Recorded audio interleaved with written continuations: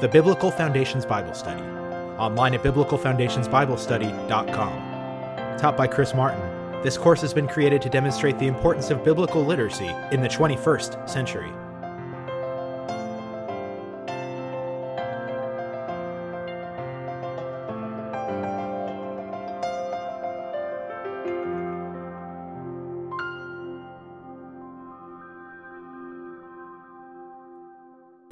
Last week, if you were here, we started our new study on the Scarlet Thread, which is essentially a study of Christ through the entire Bible. It's a Christ-centered study.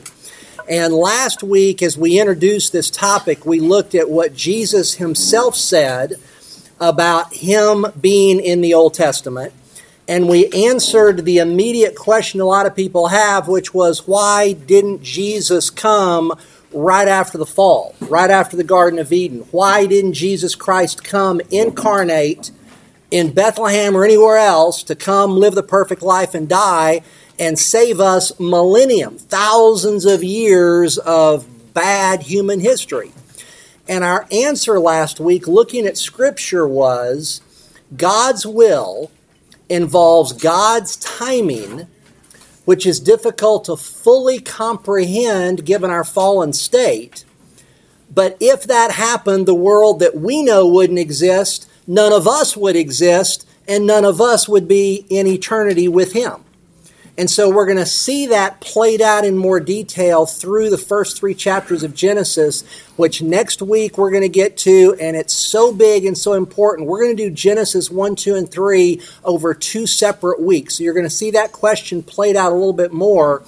This week we're backing up prior to Genesis 1, and we're looking at Christ prior to creation.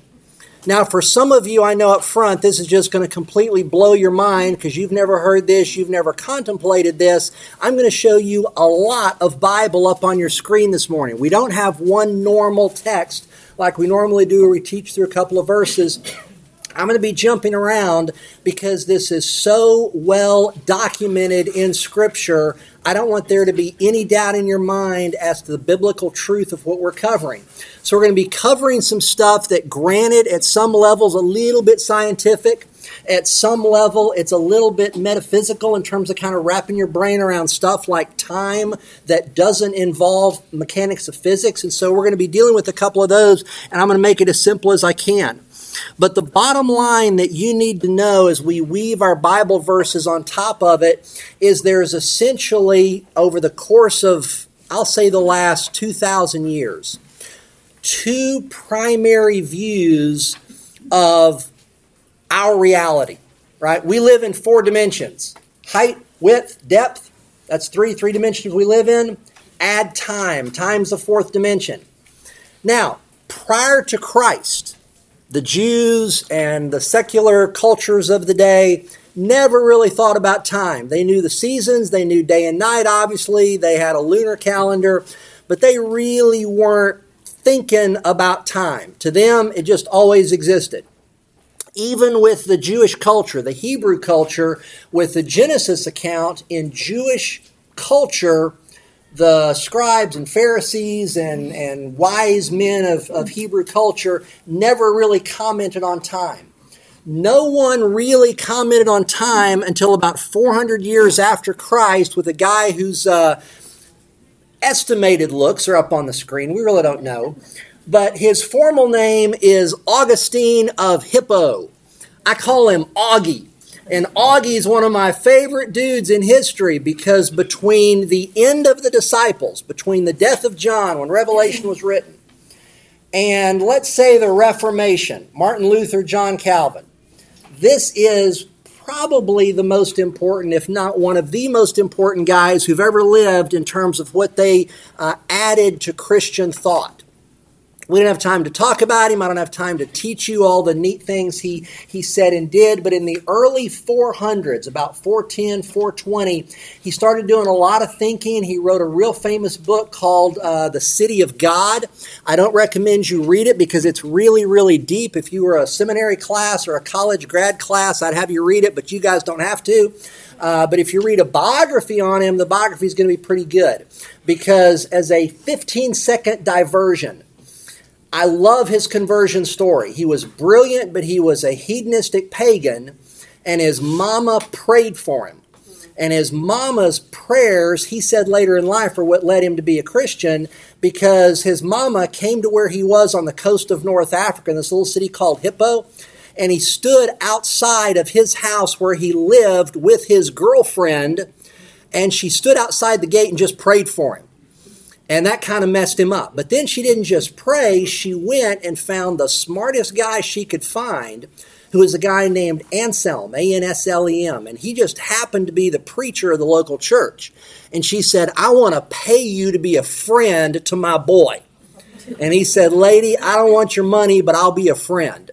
And through Mama's prayers and his friend Anselm, he became a Christian and became, I think, the most thought-generating guy of 1,000 years. It's amazing what this guy did. And for our study, he had one conclusion you got to know.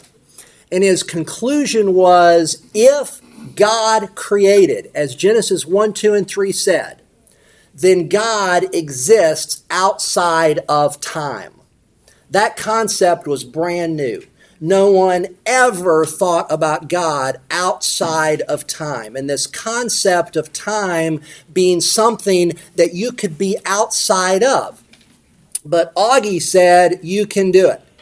That view permeated the world, Eastern and Western culture, for hundreds and hundreds and hundreds of years. The problem as the 1700s turned into the 1800s, turned into the 1900s, is the agnostic and atheist scientists started to look at the idea of creation and the idea of something being outside of time, and they had a problem. Because the scientific method from Sir Isaac Newton said, if I've got an effect, such as the world, such as matter, such as energy, I got to have a cause.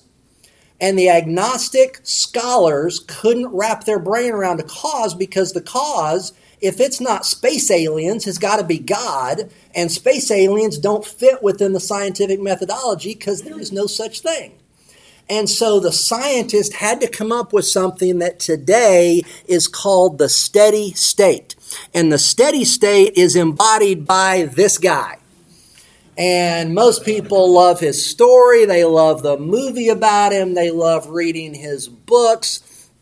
He is unquestionably one of the greatest minds of the last century, on par with probably Einstein. But he is an agnostic. And Stephen Hawking has said his devoted life purpose is trying to mathematically and scientifically prove there was never a beginning. Because if there's a steady state where energy's always been here, time's always been here, matter's always been here, then scientifically you don't need a God. The problem is the world can't do that. Because all the scientific research, all the astronomical research, everything goes back to Edwin Hubble, who back in 1923 said there was a Big Bang. He didn't talk about God. He was a Christian, but Hubble just said there was a Big Bang, and I can astronomically prove it, and I can mathematically prove it.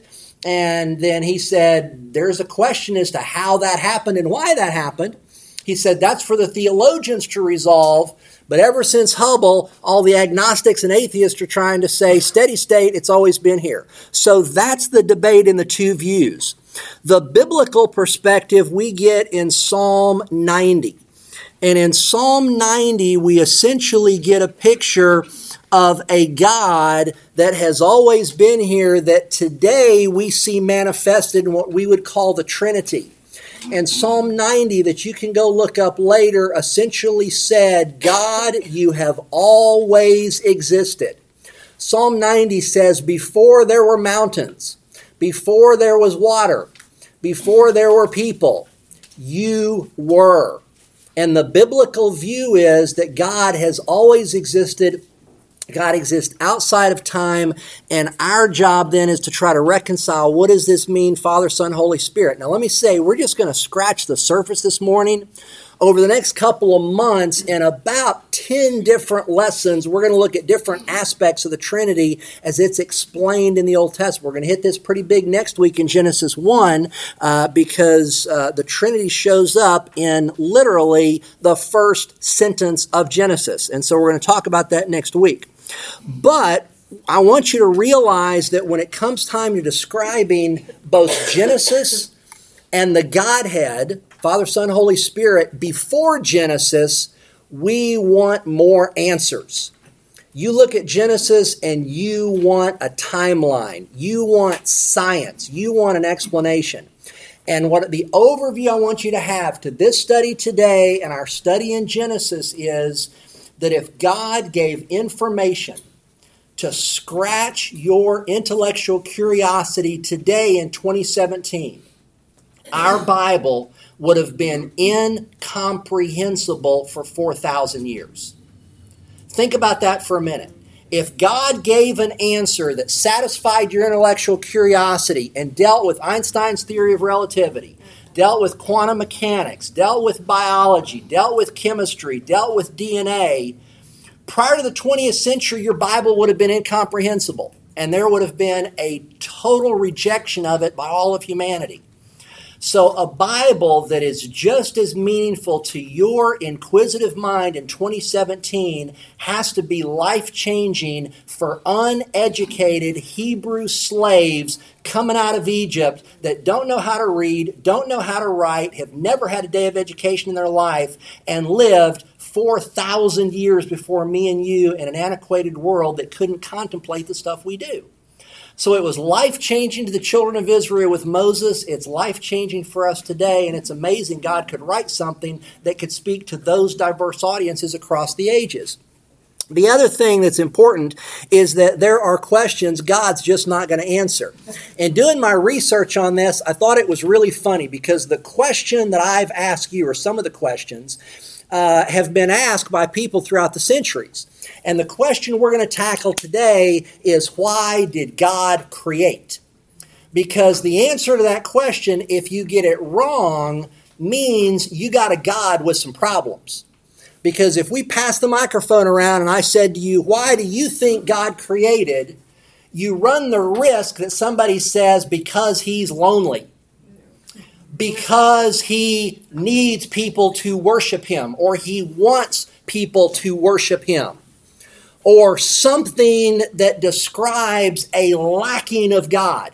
He needs something. He wants something, all of which play into a mentality of pride or a lacking of something. So if you don't answer that question properly, you got a messed up theology.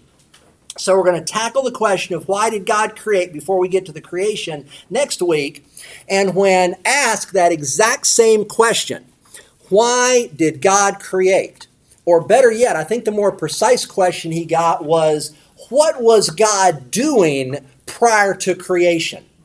John Calvin, the guy we talked about last week who lived in the 1600s, had a hilarious answer. His answer in the pulpit when asked that question, what was God doing before creation in Genesis 1? Calvin's answer was making hell for people who ask questions like that. Calvin was a funny guy.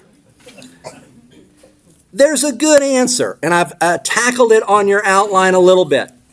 This issue of what was God doing, what you've got to understand of what was God doing is up on the screen. And what God was doing was existing within himself. God was existing within what we call the Trinity or the Godhead. God the Father is eternal. God the Son is eternal. The Holy Spirit is eternal. So the fellowship, the communication, the love, the glory, the righteousness, All the aspects of God's character you could think of existed before creation, and that's what was being done. And all of those things Scripture makes clear were in perfectness, if that's the right word. But I've given you on your outline a couple of things we're going to work through in about the next 35 minutes before they want us out of here for a luncheon. And I've got a couple of things written down here to understand the love of the Father is where we're going to start, and the Son and the Holy Spirit. Now, on your outline, I wrote eternal love because Scripture says that existed. I'll give you a proof text, and I want to explain something. Our proof text I've written down is John 17:24. This is Jesus praying in front of the disciples when the disciples hear him pray on the eve of the crucifixion. This is the night of the Last Supper. This is the night of the washing of feet. And Jesus prays, and John hears him and remembers, and Jesus says, Father, I desire that they also, whom you have given me, be with me where I am, so that they may see my glory which you have given me. And then he adds, for you loved me before the foundations of the world. In other words, Jesus was saying, we've had love. You've loved me. I've loved you before this world existed. On your outline, I described it not as love or long-lasting love. I described it as eternal love. And I want you to change your perspective on the biblical word eternal, okay? Because when we use the English word eternal, your brain thinks forward. Your brain thinks about your coming future. Your brain does not think backwards. I want you to think of eternal as outside of time. Eternal is outside of time, and that's tough for us to wrap our brains around. And I'm going to give you a little bit more on this as we go on and see some more Bible verses. But for now, just kind of take an intellectual leap of faith with me and assume that something can exist outside of time. It's going to frame your whole view of the Bible if you'll do this properly.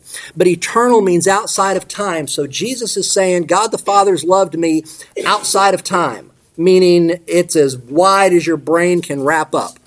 All right, now, what was going on there? What you got to understand is that the roles of the Godhead never changed eternally. God the Father was always God the Father. Jesus, the Son, was always the Son. The Holy Spirit was always the Holy Spirit. As we go through our study, we're going to go a little bit deeper into God the Father in the Old Testament, because there's a whole bunch about God the Father. We're going to go a little bit about the Holy Spirit. When we get to the New Testament, we're going to go a lot deeper on the Holy Spirit. But understand their roles had never changed. So since our study is about Jesus, what we've got to understand about him is Jesus' role has always been in service to God the Father. I gave you 3 different verses because this is a big deal. We're going to start with John 1. Most people know it. You've heard it, or some of you have memorized it. In the beginning was the Word. We're going to end our lesson because that's a huge concept. The Logos. In the beginning was the Logos, the Word. And this Word was with God. That's Jesus. And the Word was God. He was in the beginning with God. All things were made through him, and without him nothing was made that was made. That's going to be our starting point next week, because the creation in Genesis 1 was done by Jesus Christ. And there's multiple verses that prove that. John 1 is the big one. But this one tells us that Jesus, as the instrument of creation, was in service to the Father. The Father had the plan for what was going to unfold. I'll explain in a minute. Jesus was the instrument for implementing the plan. Philippians 2:5 explains Jesus' role from creation to incarnation, from Genesis to Bethlehem in Matthew 1. Philippians 2 says, your attitude should be the same as Christ Jesus, who being in very nature God, did not consider equality with God something to be grasped, or in other words, something to be held on to. I'm going to hold on to being God. It says Jesus is willing to let that go. Verse 7, but made himself nothing, taking the very nature of a servant, being made by God the Father in human likeness. And being found in appearance as a man, he humbled himself and became obedient to death, even death on the cross. Now, that little phrase there, humbled himself, is a really, really important Greek word. And we don't talk about Greek words too much, but if I stop, it's a big deal, because the English doesn't do a good job here. The Greek word there for humbled is kenosis. In English, you'd spell it Kenosis, and it's one of the most important words in the entire Bible. Because when we think of humbled, we think of what we do to get humbled, right? Not being prideful, showing our manners, not talking about all the neat stuff about our families or our successes. In Greek, it's a totally different word, which is why I'm spending time on this. Kenosis means pouring out of yourself, pouring out of that which you are for someone else.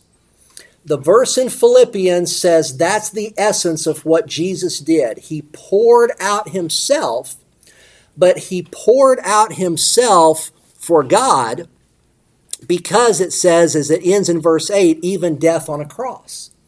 So when Jesus, it says, has the kenosis, he pours himself out. The corollary to that is God the Father poured himself out on the Son. The Holy Spirit poured himself out on the Father and the Son. Jesus poured himself out on the Father and the Spirit. So it's this act of kenosis, of pouring yourself out, giving that which is the essence of what you are and giving it back, which describes the ultimate character of God himself in all the manifestations of Father, Son, and Holy Spirit. So this idea of kenosis is a really, really big deal. Third verse, John 15, he's describing the Holy Spirit. And he says, when the Counselor comes, the Holy Spirit, whom I will send to you from the Father, the Spirit of truth who goes out from the Father, he will testify from me. So this is describing, once again, this working of the Godhead, that the Holy Spirit is coming from the Father to minister, to serve, eternal service to the Father. So we see both Jesus serving the Father, we see the Holy Spirit serving the Father, and at the same time, the Father serving, in a sense, the Son and the Holy Spirit. So it's this aspect of the Godhead that's hard to wrap our brains around, but it scratches the itch of creation, because we know he didn't create because he was lonely. He didn't create because he needed something, because they're all taken care of, if need is the right word, by pouring themselves out on the other. So it's tough in human terms to explain that which is not human in God, but we get a little bit of a scratch there. What I've just described to you in 5 minutes is really deep theological stuff.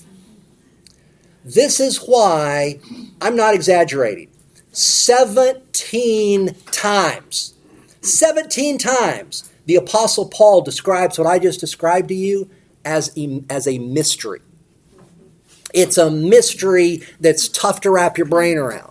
And Paul says 17 times, we saw this so that we might learn about the mystery. We heard this so we might learn about the mystery. We know this truth, which for ages past has been a mystery. And he describes this mystery that our brain can just barely contemplate the surface of, which Paul, one of the most brilliant men who ever lived, says, I can't even wrap my brain around this. But we'll dig a little bit deeper. I'm just giving you the introduction. All right, the second point on your outline is the glory of God. And this is another subject like time where you've got to set aside your predispositions of what you think about glory. Because when most of us think about glory, most of us think like what's up on the screen. I just did a Google search for glory of God, and I got about 1 million images that look just like this. Right? I use this one because it had the right words on it, but glory of God, when you Google it, is our mental picture of sunlight or bright light or something like that, and there's a little biblical evidence of that, but I want you to think about it totally different. Biblically, to understand God's glory, you have to understand that glory is the essence of who God is. And I could do an entire lesson on God's glory, and I will go deeper once we get into Exodus, when Moses is the first person who sees God's glory.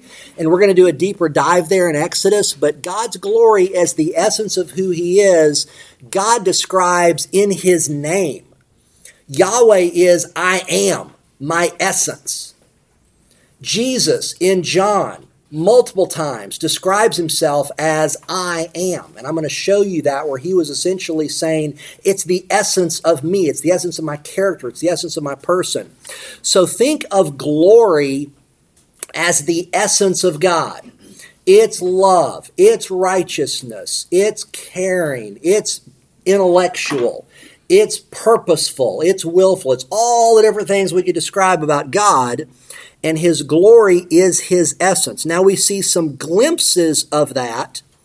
And I want to give some glimpses of that by also introducing you to a little term here in the Hebrew, because the Hebrew helps us here. The Hebrew word for glory that I'm going to teach you when we get to Exodus is kavod, K-E-V-O-D in English. And kavod is fascinating to me because in Hebrew, kavod means weight. W-E-I-G-H-T, weight.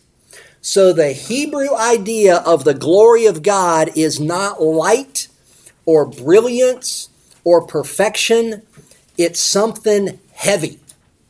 To describe kavod, I could describe the kavod of a feather, or the kavod of Mount Everest. What has the bigger kavod? Mount Everest, obviously, right? Heavy, heavy weight. So the kavod of something, how big it is how they describe God. Something that has weight, something that's real, something that can manifest to you. So it's not a metaphysical term in Hebrew, it's something real. So in the New Testament, we see that play out in a couple of ways. I gave you the cross-reference of John 7:5. John 7:5 is once again a part of Jesus' prayer on the night of the Last Supper and the night of the washing of the feet. And he says, now, O Father, and now, O Father, glorify you, me, with your own self, with the glory I had with you before the world was. Now, try to wrap your brains around this for just a second.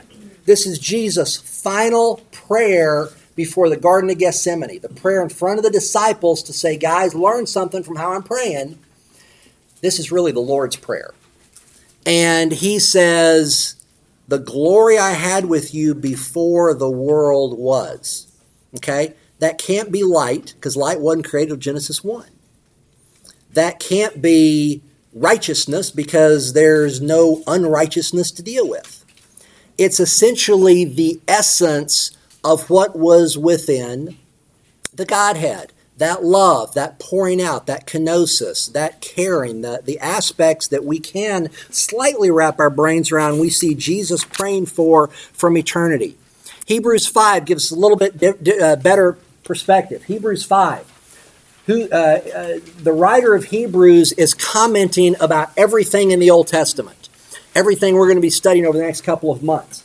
And he says, all of these things serve as a copy and shadow of the heavenly things. As Moses was divinely instructed when he was about to make the tabernacle. For he said, see that you make all things according to the pattern shown to you on the mountain. I wanted to give you this as an introduction to everything coming in the Old Testament, because all the stuff we get after the fall, which just seems weird to us, is a manifestation of the glory of God.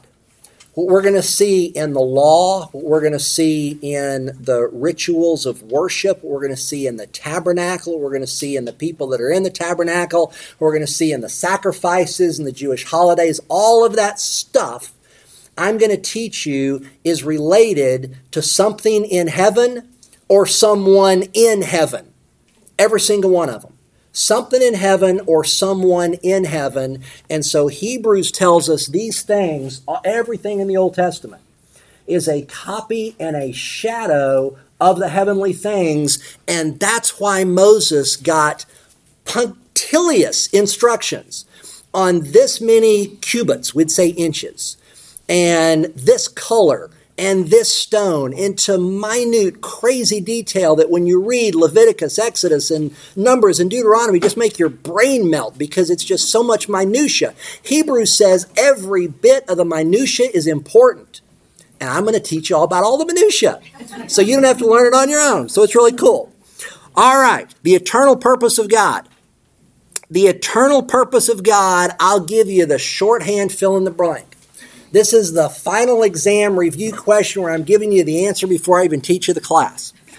The eternal purpose of God, the Bible teaches us, is to expand the fellowship, I'll say they, the Godhead. Expand the fellowship they had with each other. There's no other purpose. Creation, everything after the fall, Jesus Christ incarnation, the cross, and everything that happens after the cross is to expand the fellowship the Godhead had with each other. C.S. Lewis wrote a really famous book called Mere Christianity. The last 2 chapters deal with this subject. And C.S. Lewis tackles this, and he says it's the pattern of the Trinity played out in us. In Genesis 1 next week, I'm going to teach you about being created in His likeness. What that means, as you're going to see next week, is the things about you that with a Christian mindset, you might say, that's Christ-like.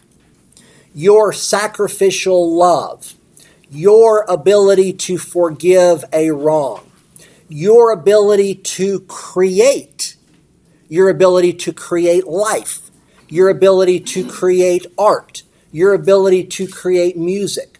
All of those creative things, all of those loving things, all of those good things, I'm going to show you next week and in the weeks to come, are evidence of you being created in the image of God.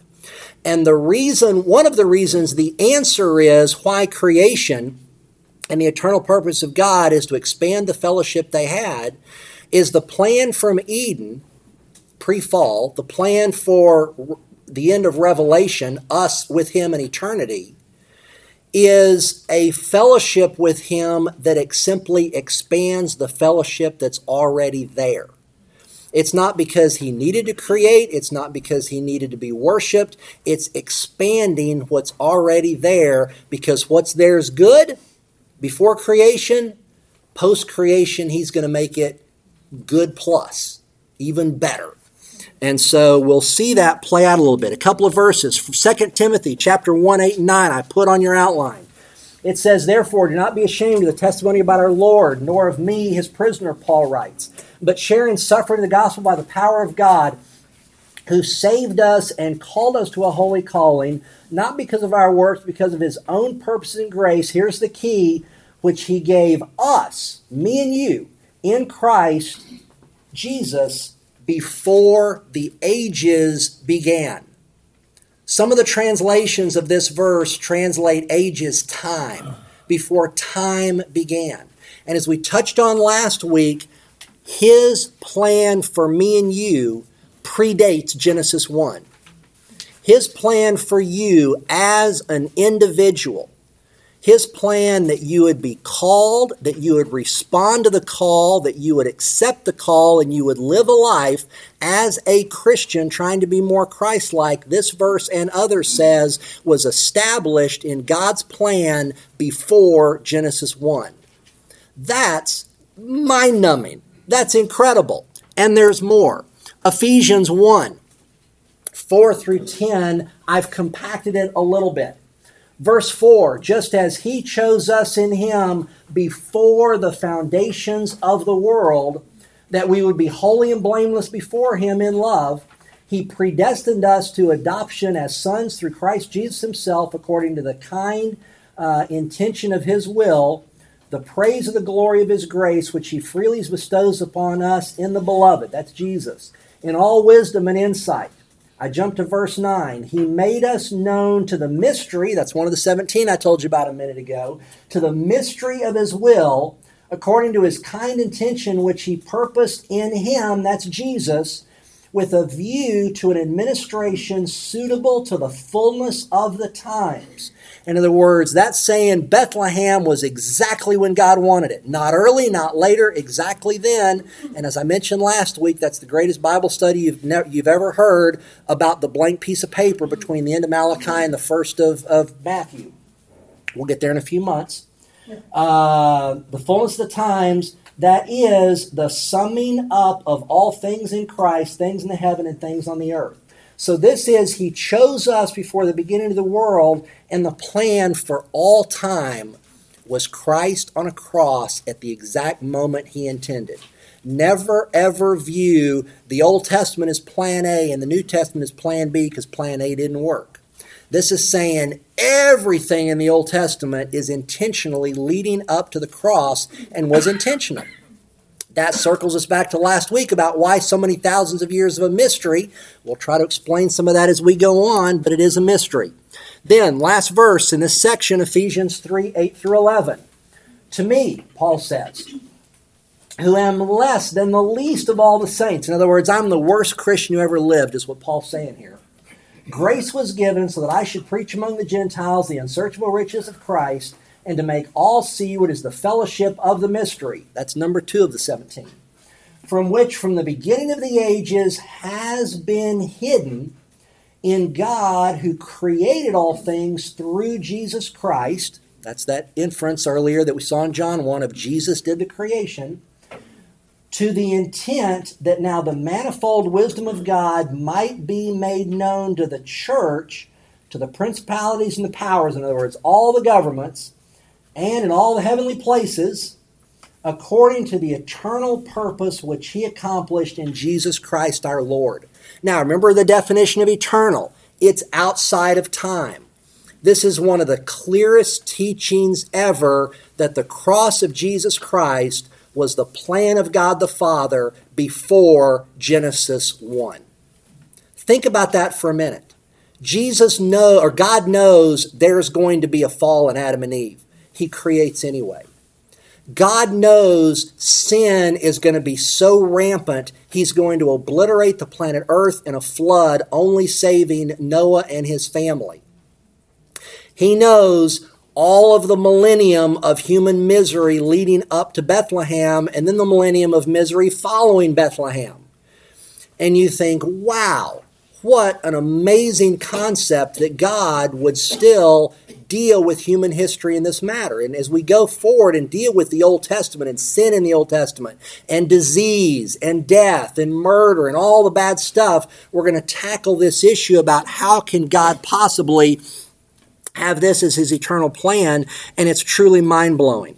So here we see the eternal purpose of God, and the conclusion I want you to draw here is the Bible does not let us view history as an accident. You can't view history as human beings just doing what they do and God reacts. You cannot view human history as just a never-ending cycle and circle. That's what the agnostics like to say, because it assumes there's no God. If you view human history as, no matter how bad it is, a part of the purpose and will of God, then it totally changes your view of human emotion, human history, human psychology, and everything about it. And we're going to tackle this as we get a little bit deeper in the course, but it's clear from Scripture, history is not an accident. All right, next point. God, existing both in and outside of time. I want to stop before we get to the truth of this concept and have you look at time a little bit differently. I introduced this about 10 minutes ago. It's the concept of God, going back to Augustine, existing outside of time. In Mere Christianity, C.S. Lewis illustrates it like this. He says, imagine you got a piece of paper and a pencil and you draw a line across that piece of paper. He says, envision God as the piece of paper and the line as time and human history on that line.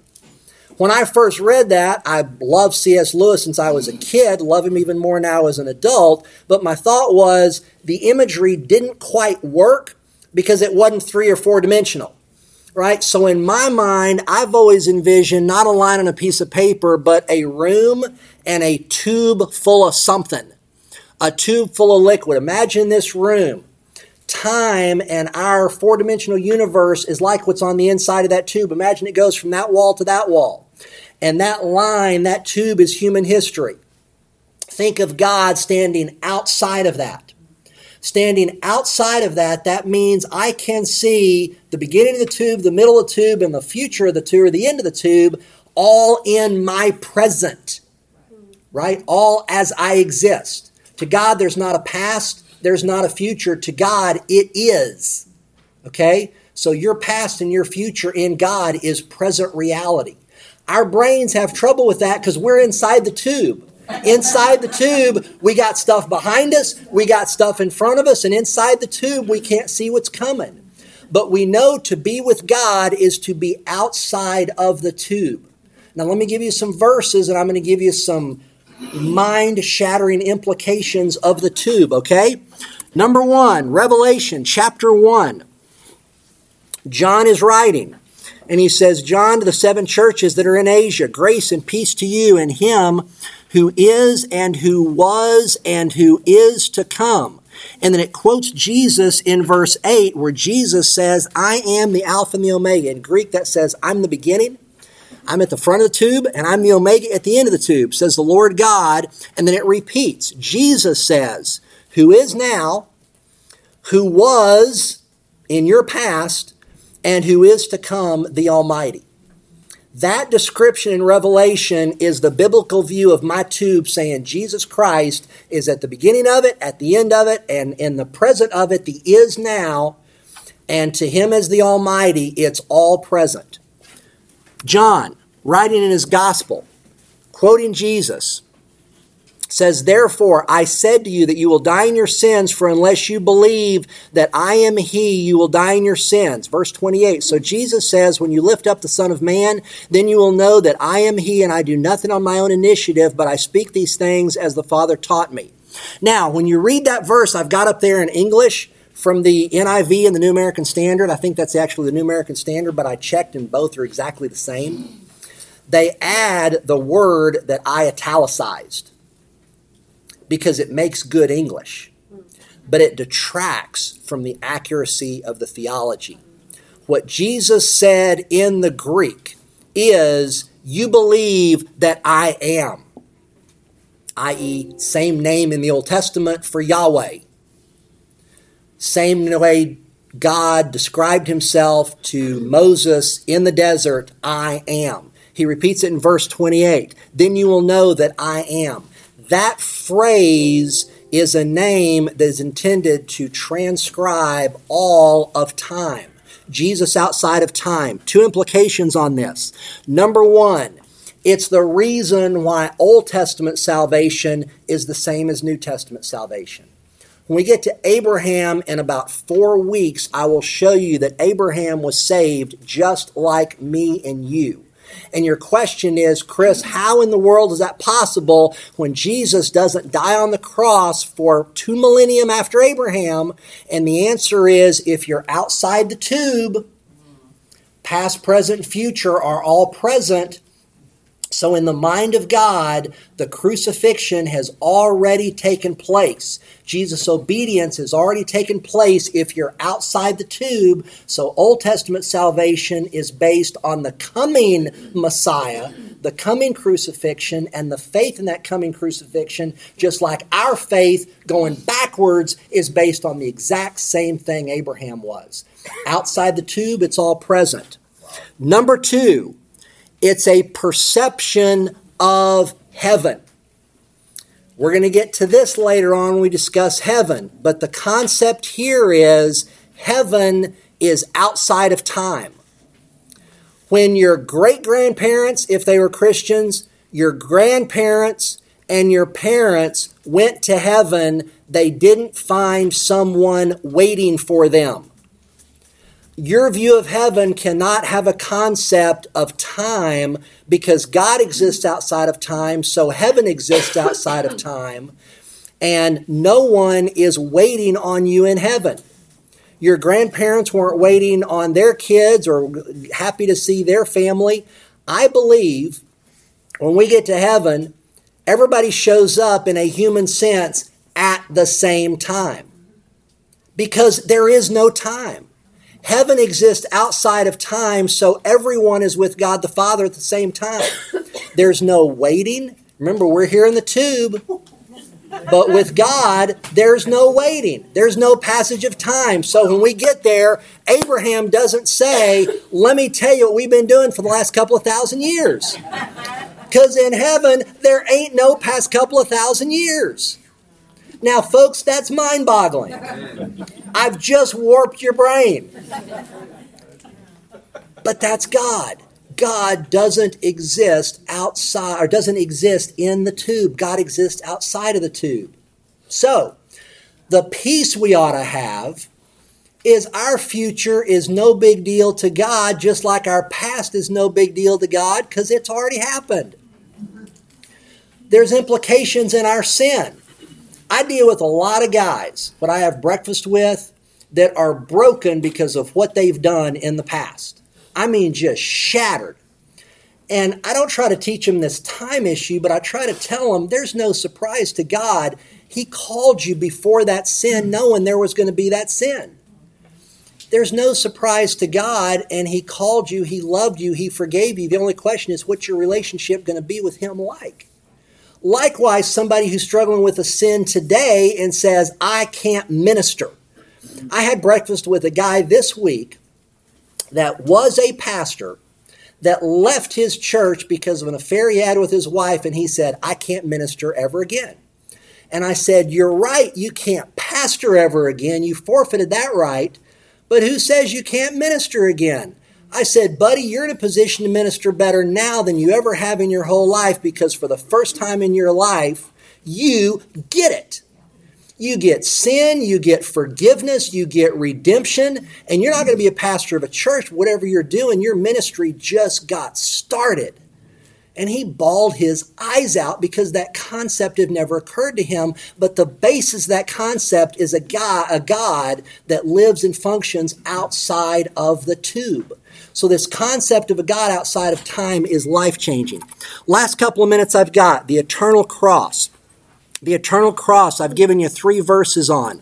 I don't have time to go through all of them, but 1 Colossians chapter 1 makes it very clear that all of these things was ordained by God, the Father, on a timeline that involved Jesus Christ in the middle of that tube that involved the cross of Christ when He ordained it. The book of Revelation says everyone is going to worship Him, and their names who are going to spend eternity with Him have been written down. Your name, individual names have been written in the book of life before Genesis chapter 1. That's pretty amazing to me that God knew my name and knew your name and wrote it in the book of life before Genesis 1, and that's Revelation 13.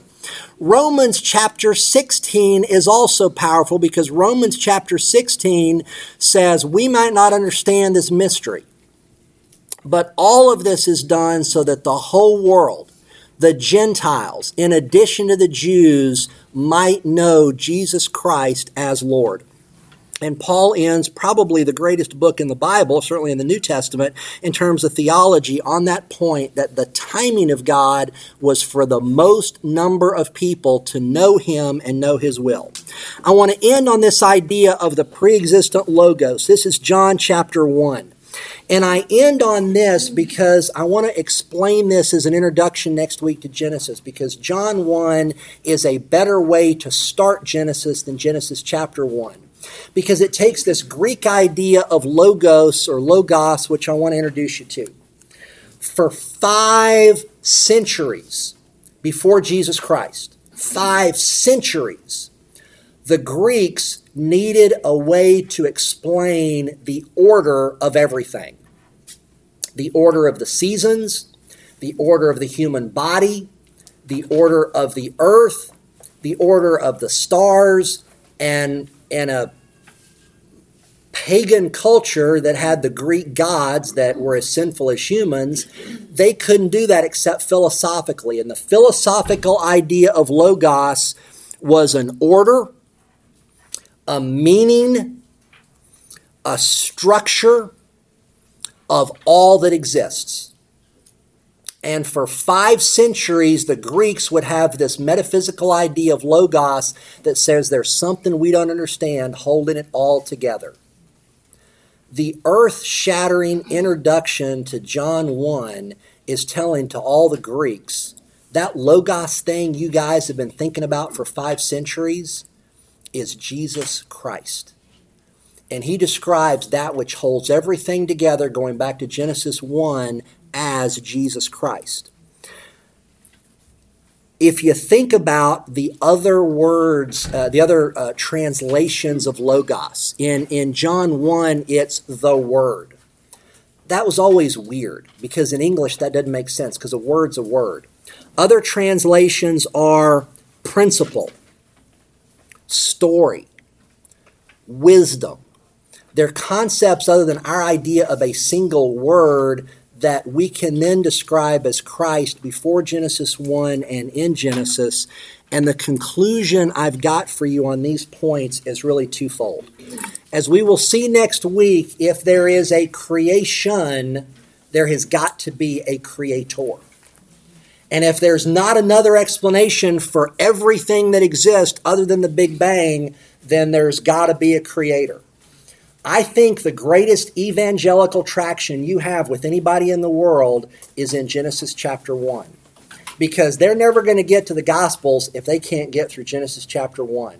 So you really, really, really need to be here for the next 2 weeks, because there's a lot of stuff people will mess you up with on Genesis that if you can't answer their questions, you can't tell them the Gospel because they're still hung up on Genesis chapter 1. So you got to know Genesis chapter 1 to tell them about Jesus Christ. So if you come next week, I'll tell you about that. Number 2, your challenge for the week. Your challenge for the week is to think about, what do you do to express the likeness of God in creativity? As you saw a little bit of an introduction this week, and as you're going to see a lot about it next week in creation, the God of heaven is a God of creativity. One of the ways that his likeness manifests in us is how we are creative.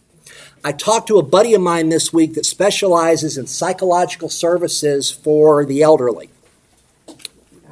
Like primarily works in assisted care facilities and hospice and things like that. And I called him to get a kind of check on this point. And I said, what's the creativity like in most people you deal with? And without hesitation, he said, absolutely zero. And I said, I've got a theory that the most creative in our culture are our kids. And he said, oh yeah, imaginary friends, the worlds they create to play in, the imaginary families for the girls, the imaginary kingdoms for the boys. It's all about creativity. As adults, it primarily manifests in art and music and writing things and other ways that are creative. And I told my buddy what I was going to be teaching this week, and I said, I got a challenge to people. If you want to know how close are you to living or dying, ask, what am I doing this week to be creative? What am I doing this week that reflects the image of God with which I was built to be creative? Now, admittedly, I'm not an artist. I'm not a musician. I write. I teach. There's an aspect of creativity to that because I got to figure out how I'm going to teach you every week. But your challenge for the week is to think about that creativity issue, because I'm convinced in studying these lessons, one of the greatest images of God that we have is our creativity. So my question is, how close to that image are you by creative? Are you just living life and going through the motions and there's no creativity? I think God wants you to be more creative, because that's how you're going to express the essence of Him in you. I'll apply that a little more next week. That's just your homework. If you got questions, come talk to me later. Heavenly Father, we thank you so much for this chance to study something that just seems beyond our brains. But you gave us enough in Scripture to know that it's true, And we've got to know it, and we've got to understand it, and we've got to appreciate it. So thank you for the chance this morning to come and try to tackle that mystery that you've said so many times is a mystery that you will give to us as we pray for it and ask for it, and as more time goes on, ultimately fulfilled in our time with you in heaven. And we just thank you for that opportunity. We thank you for that privilege. We love you with all of our heart, soul, and mind. And we ask you to protect us until we can come back here together next week. In Jesus' name, we ask all these things. Amen. Next week, Christ in creation, Genesis chapter 1. I'll see you then. This has been a presentation of the Biblical Foundations Bible Study, online at biblicalfoundationsbiblestudy.com. All rights reserved.